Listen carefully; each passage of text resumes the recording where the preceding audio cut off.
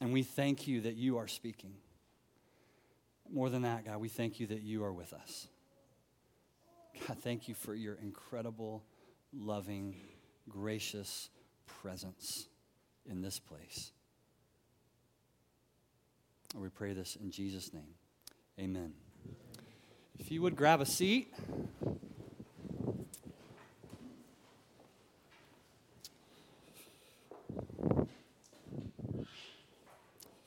Just want to encourage you this morning as we're continuing in our Acts series, Acts of the Holy Spirit. So go ahead and open up your Bible to the verses we just heard Scott read, Acts chapter 4, 33 through 5:11. That's where we'll be camping out and talking about this morning. In just a few weeks, we'll be launching our next Alpha course. And if you're not familiar with Alpha is it's a series of dinner conversations where we get together just up the street at Craftsman Cafe and we watch a short film that kind of talks about the big questions of life. And it really is a great environment for anyone, no matter where they are on their spiritual journey. We talk about Alpha as being a safe, non-judgmental, pressure-free environment for people to consider Jesus and discuss what they believe. And so if you haven't checked out Alpha, I encourage you to do that. But one of the reasons I love Alpha is exactly for that reason, because it it creates a space for me to invite my friends who wouldn't really necessarily feel comfortable, for example, here on a Sunday. Folks who might be skeptical about the claims of the Christian faith or about Christians or about what happens or the church or whatever reason. They, like an increasing number of Americans in our day, don't really trust the church. And so we run Alpha because we want to create a space for them to encounter the truth of the gospel in the person of Jesus. But like many Americans, they don't really trust the church. It's interesting, there was a survey done not too long ago of adults who do not attend church, not even like the Easter Christmas crowd, right? And these are folks who basically, when asked why, the predominant reason why they don't want anything to do with the church is, quote, they think the church is full of hypocrites. And that was the word that was used, hypocrites. 72% of those who don't attend church think the church is full of hypocrites. What's interesting is 78% of that group also would say that they were willing to listen to someone share their beliefs about the Christian faith. And then beyond that, another 72% said that they also believe that God exists. So in other words, most people are willing to consider the Christian faith, right, on some level, but for many of them, there's a major obstacle to doing that. Do you know what the obstacle is? That's right, it's us. It's us, it's Christians for many people. For many people. And sadly, this is not new. I would go so far as to say that hypocrisy is and always has been the greatest threat to the witness of the church. Hypocrisy. Not the political powers that would seek to silence, imprison, torture, even martyr followers of Jesus through history. The greatest threat of the witness to the witness of the church then and today is not the changing cultural views or social norms. It's us.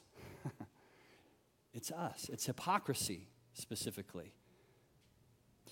The same was true in the early church. Last week we looked in Acts chapter 4, and we saw this amazing kind of sequence of events unfold. Do you remember Peter and John? They were going to the temple. They healed this man. This crowd gathered. Thousands came to faith in Jesus. And then they were taken before these authorities. They told them about Jesus, that he came to seek and to save them, about his great love for even them who killed him on the cross.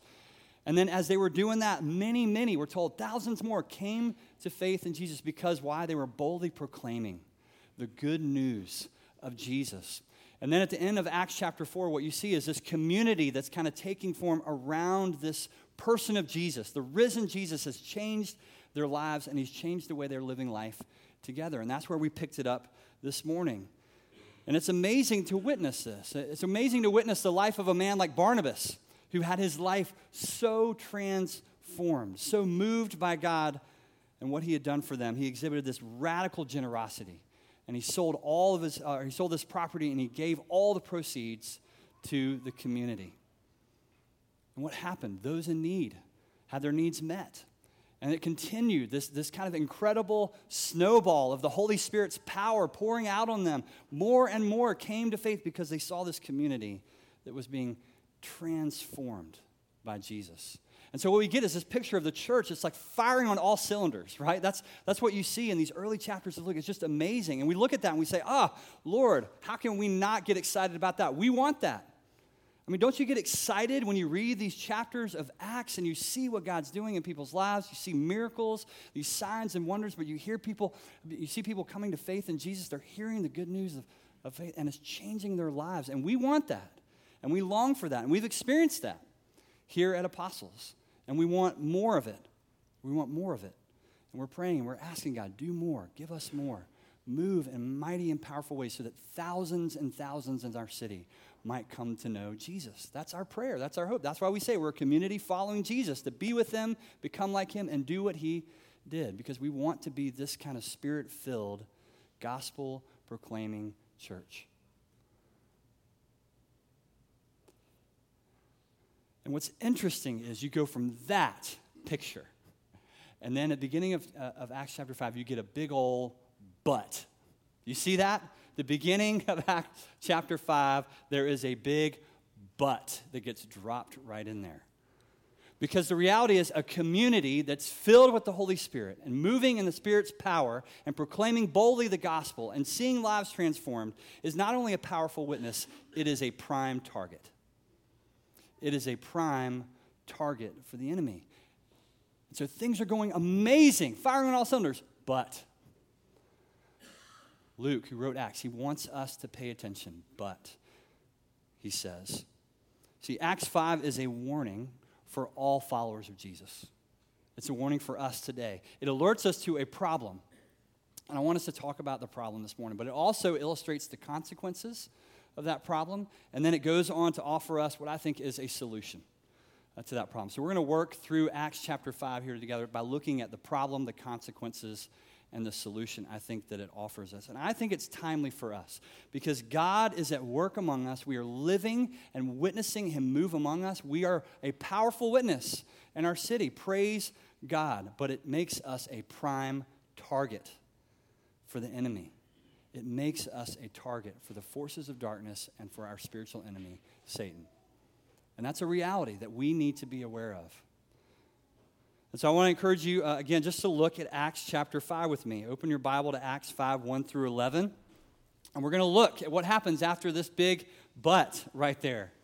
Because as great as things are going in Acts chapter 4, suddenly things go terribly wrong. Even here in the exciting early days of the church, things are not idyllic, right? That's the temptation, is to look at it. The church was perfect back then. We just get back to the perfect days of the church. No, the church wasn't perfect back then. And we see that here in chapter 5. We see that in these moments where the church itself is threatened, and the culprit that is found to be at work is hypocrisy. Hypocrisy. A man named Ananias and his wife Sapphira, followers of Jesus, they're members of this community, right? That's what we're told. They're part of the church. They're part of this beautiful community that's taken place. They're part of this expression, like Barnabas is, of this genuine and radical generosity of God that's taken root in their hearts. But then, in verse 2, we're told something else about Ananias. We're told that with his wife's knowledge, he kept back for himself some of the proceeds and brought only a part of it and laid it at the apostles' feet. In other words, what's happening here is that they have made a conscious, calculated attempt to publicly deceive the community and ultimately God. They've made a conscious, calculated attempt to publicly deceive the community and the Lord. And somehow Peter becomes aware of their deceit. We're not told how he knows this. But when Ananias brings his gift, Peter publicly and clearly identifies the problem, right? He says, Ananias, why has Satan filled your heart to lie to the Holy Spirit and to keep back for yourself part of the proceeds of the land? While it remained unsold, did it not remain your own? And after it was sold, was it not at your disposal? Why is it then that you have contrived this deed in your heart? You have not lied to man, but to God. Notice the problem here isn't that they didn't give enough money to the church, right? I think we can misinterpret this event. They should have given more. If you don't give more, bad things happen. We could have done this passage during the giving campaign, for example, but we didn't. We didn't, because that's not the point, right? Giving to the church, giving to the Lord is never compulsory, right? It was a choice. Peter makes that clear. It was your land. You could have done whatever you wanted with. When you sold it, it was your money. You could have committed any amount. But what you did was you attempted to deceive the church and deceive the Lord. That's the problem. It's the deception. It's the hypocrisy that's taking place here. That is the problem. That was Ananias and Sapphira's problem. And it is a problem that confronts all of us, right? This is the problem. We are all tempted to deceive. We're all tempted to deceive. I came across an article this week about the Bulgarian authorities earlier this year. I know, Bulgarian news is right in my news feed. It just pops up constantly. The Bulgarian authorities apparently took over a Facebook and Twitter and multiple social media accounts of a man named Alexander Nikolov. And apparently what was discovered is that this man had been using fake photos and fake posts and fake tweets and all this kind of social media basically around the world to befriend people and lure them into a relationship with him so that he could then manipulate them into, you guessed it, giving him money, right?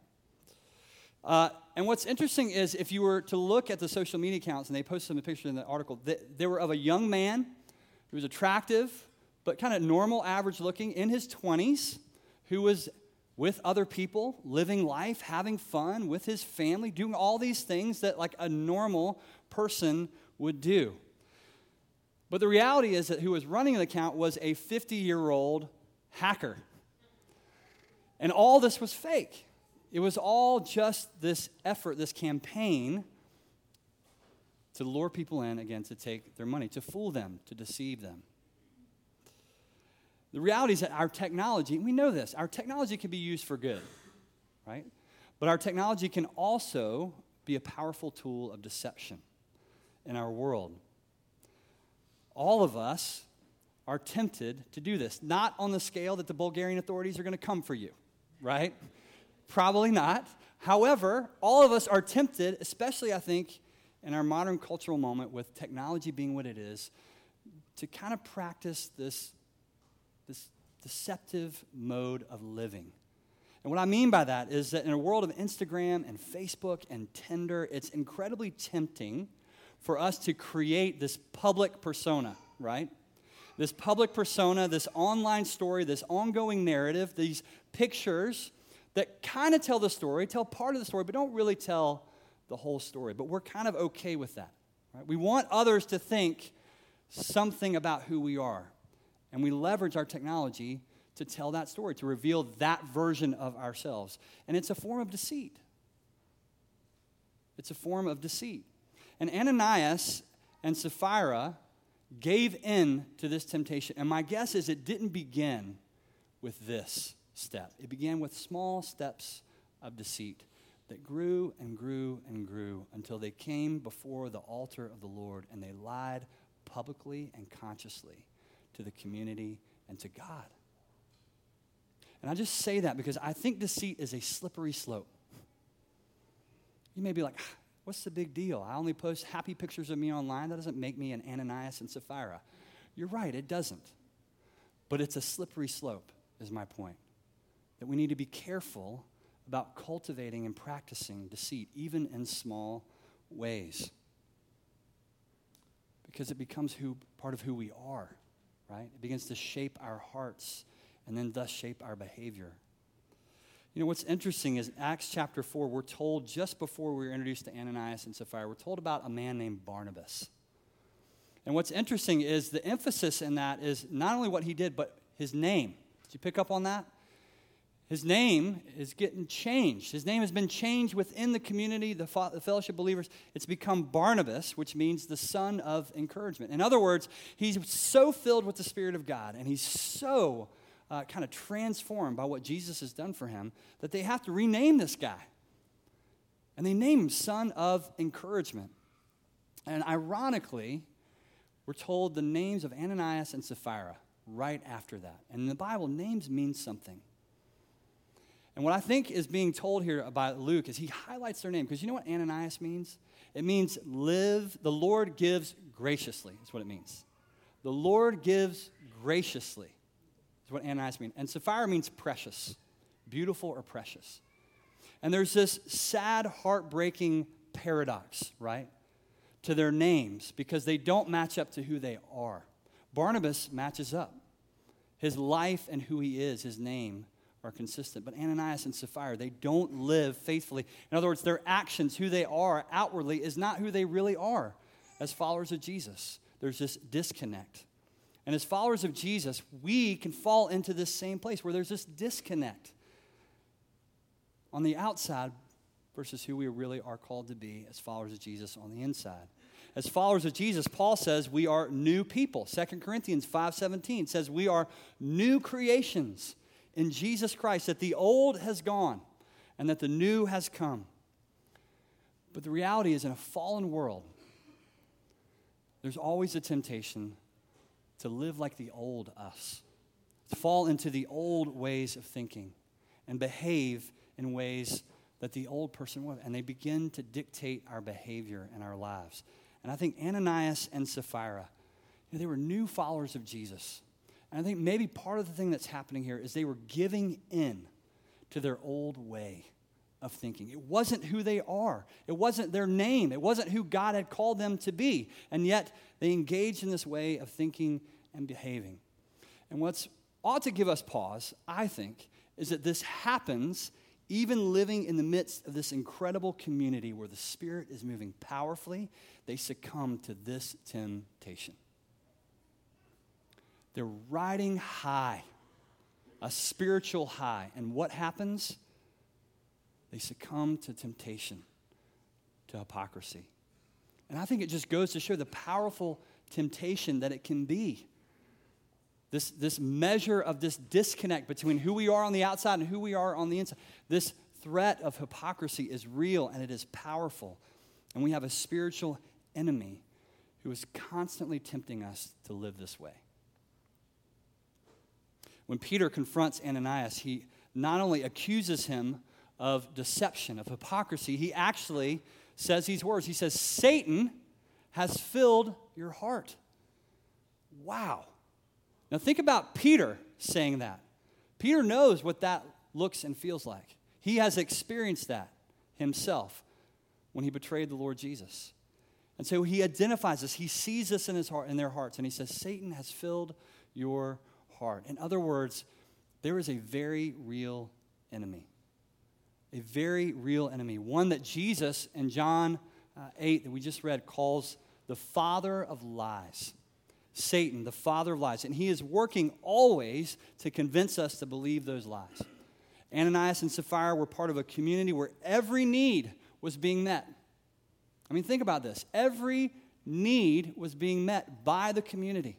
And they were asked to be a part of that, invited to be a part of that, where they could give generously and they could receive for whatever they need. And they felt the need, the compulsion to hold back for themselves, right? They felt this need. Satan had somehow convinced them that they needed to hold back on their promise to give. He fed them some small lie, right, that undermined their confidence that God would provide for them, that God was sufficient for them, that fed their desire for more than they needed. Satan tempted them, and they gave in to that temptation. Within their hearts, in other words, there was this spiritual battle that was raging. And that's why Peter says, Satan has filled your heart. The great preacher Charles Spurgeon once said that the nearer you live to God, the more you can expect Satan's opposition.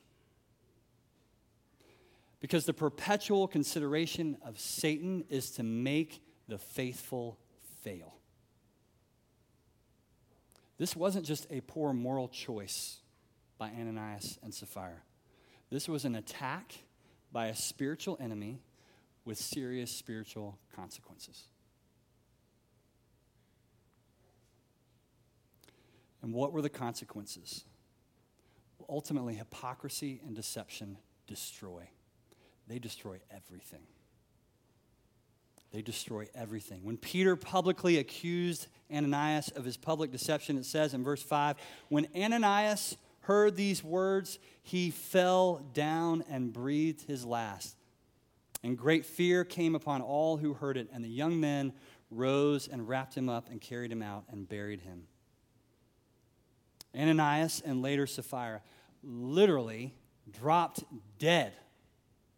They dropped dead when their sin was exposed. That is hard to process, right? If you really believe the Word of God to be the true testimony of what happened in this early community, it's hard. It brings up all kinds of questions. And what I would say is, I think it's important to realize what we're not told here and not try to make the text tell us something that it's not telling us. So, for example, some have suggested, oh, well, maybe this is cardiac arrest due to the intense public shame, right? Or the terrifying fear that they had actually tried to deceive the God that they had seen move in powerful and mighty ways in their midst. Others interpret this as God clearly striking them down in judgment.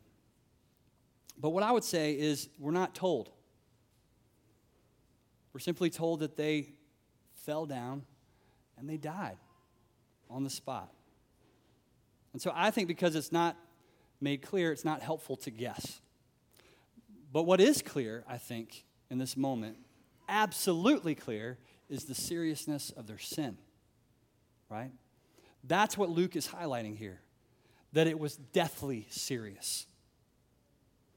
James 1:14-15 tells us each person is tempted when they are dragged away by their own evil desires and enticed. And then after desire is conceived, it gives birth to sin, and sin, when it is full grown, gives birth to death. Death is what Peter says. Death, in this case, physical death, but also spiritual death. As one commentator put it, what was at stake in this moment was not the soul of Ananias and Sapphira. They were a part of this community. I believe that. They were followers of Jesus. What was at stake in this moment was the soul of the church. You see, God acted, I believe, to protect the witness, the faithful witness of the church, by exposing this insidious hypocrisy that was emerging within it. Had Ananias and Sapphira's deceit been eventually exposed, for example, it would have been laid out for the world to see. It would have been devastating to the witness of the church in this nascent moment. Only a month ago, in our own city, at Houston's First Baptist, there was a man indicted for stealing $1 million from the church. $1 million from the church. And I just ask you, what do you think that did to the reputation of First Baptist? It definitely didn't help it. What do you think it's done to that community's leadership? How do you think it's affected the level of trust and confidence in the spiritual authority in that community? To the unity in that community, to the commitment, to the mission. And by God's grace, I pray that the Lord will bring about healing and reconciliation and restoration. But the reality is that the enemy has come and attacked that community.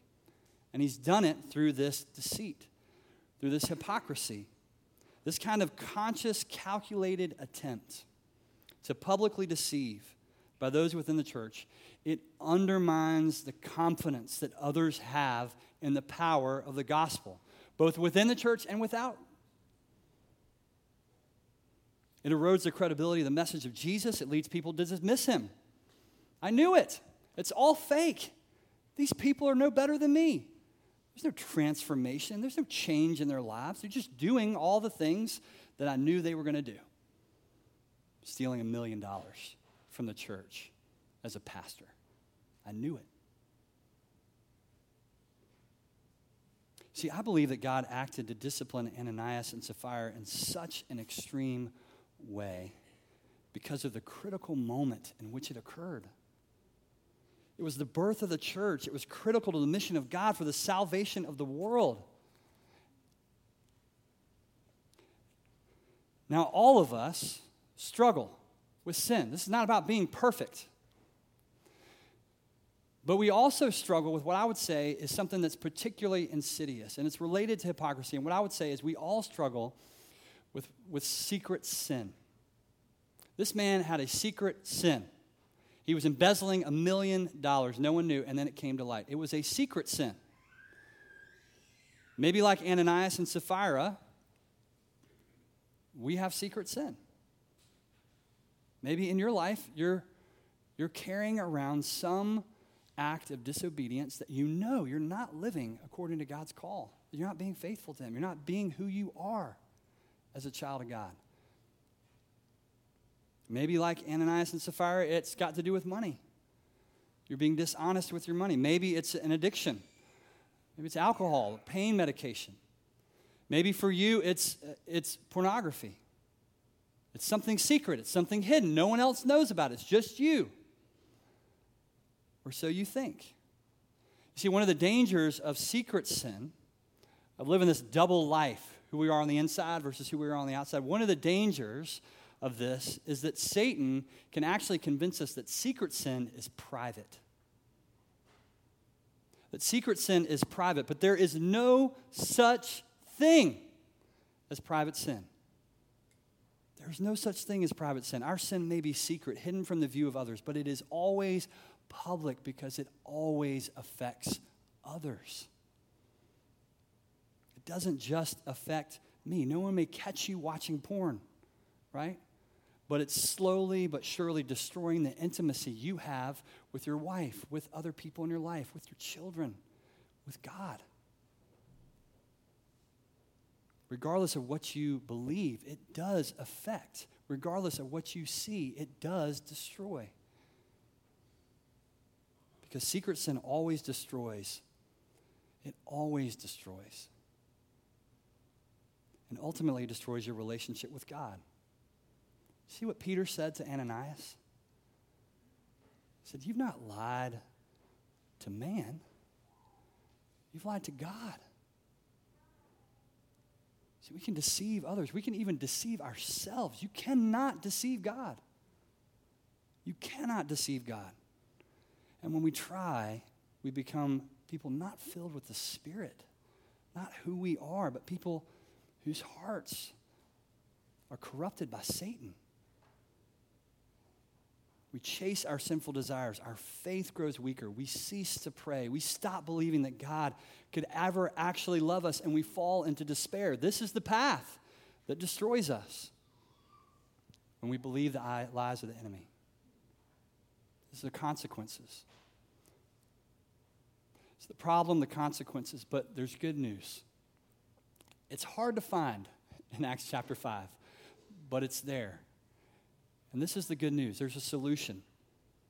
That we live in the fear of the Lord. People dropping dead because of their sin. Wow.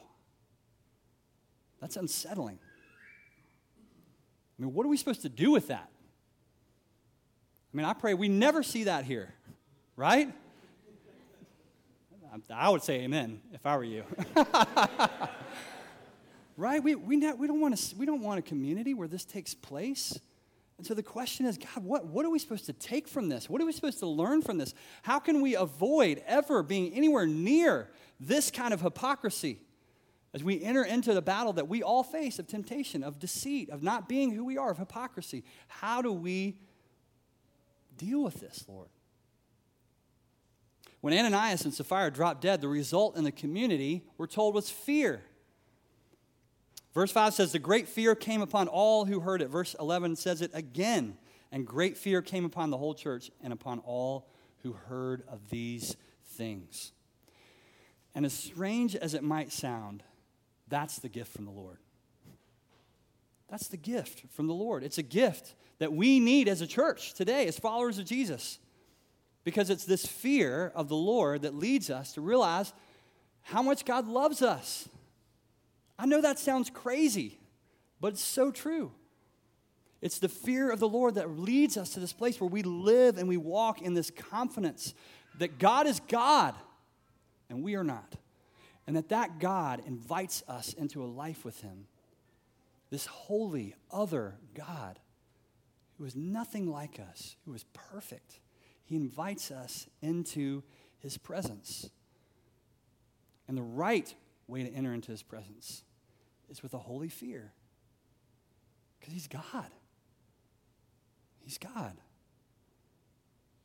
See, holy fear reminds us just how seriously we should take sin. Things like spiritual deception and hypocrisy. It makes us pause and realize that they can poison our relationships with one another and ultimately poison our relationship with the Lord and even the witness of the church. It reminds us how fragile we are, how dependent on the Lord we are. It reminds us that we have a spiritual enemy who is always coming against us, always tempting us.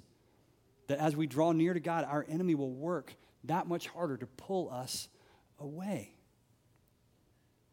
Because God is so good, you see? Because God is so loving.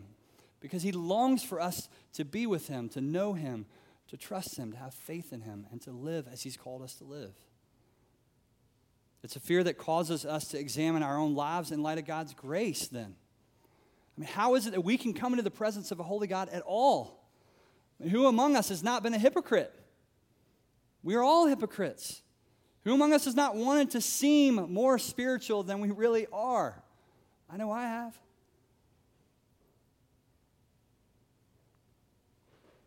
Who among us has not done good things for all the wrong reasons? For our own selfish motives. And yet, what does the Lord do? He invites us into life with him, into relationship with him. See, holy fear moves us to be honest about our sin, about our brokenness, about our shortcomings, and it reminds us of the kindness of the Lord that then leads to repentance. That's what the fear of the Lord does. That's why every week we come to this table, and as we do, we come and we confess every week our need for the Lord. We do that out of our fear of the Lord, a holy fear, that we can come into the presence of a holy God, and he receives us by grace because of what Jesus did on the cross. We can come, and so we pray. We confess. We ought to say Psalm 139:24 over and over and over again. Search me, O God, and know my heart. Try me and know my thoughts, and see if there be any wicked way in me, and lead me in the way everlasting into life with you. We want to be a church like the early church, spirit-filled, bold, compassionate, and generous. We want to continue, right, to bear witness to the living God who can transform lives. That's what we long for. That's what we're called to be. That's who we are. But we have an enemy who is coming against us, who seeks to deceive us and lead us into deception. So much is at stake. Ultimately, the glory of God is at stake.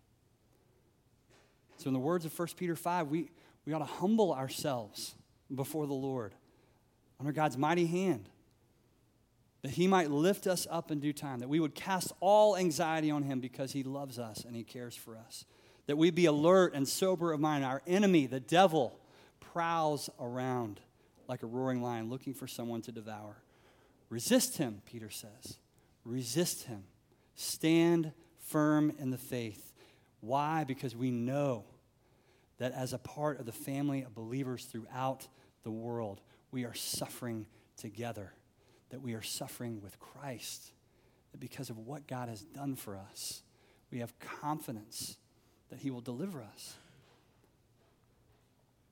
Just in closing, it occurs to me that as followers of Jesus, sometimes we can think that what we're supposed to do is be perfect.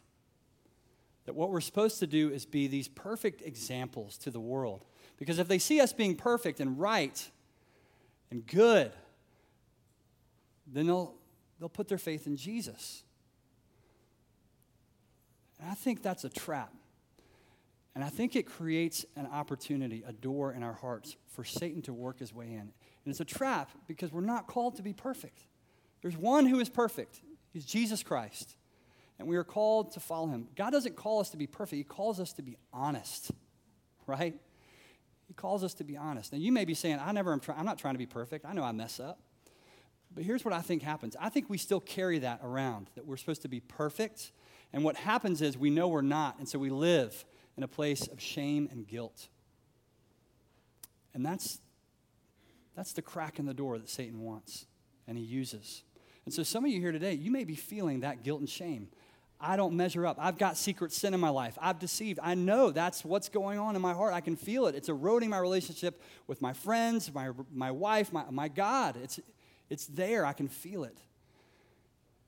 And what the Lord wants you to know is that there's grace. You're not called to be perfect. You're called to be honest. That if we come before the throne, not trying to pretend to be something we're not, that what awaits us is forgiveness and life and the fullness of life with Jesus. So I want to invite you just to close your eyes this morning. I just want to pray for us. Lord Jesus, we thank you for these words in Acts chapter 5. Lord, we thank you, as hard as they are maybe to understand and, Lord, even to receive, that you would use them, Lord, to draw us to yourself.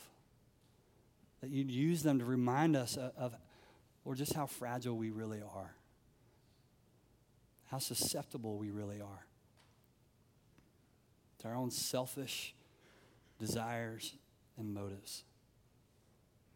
But Lord, also that you invite us into this place where you're God and you're great enough and you're sufficient for us. And Lord, that you love us and that we don't have to be perfect. You just ask us to be honest. And so Lord, today I pray that by the power of your Holy Spirit, you would make us an honest people. An honest people before your throne of mercy. That when people look at this community, what they see are people who are honest. Honest about their own brokenness. Honest about their sin. Honest about their need for the forgiveness of God and for his power in their lives. We love you and we thank you and we pray these things in Jesus' name. Amen. Amen.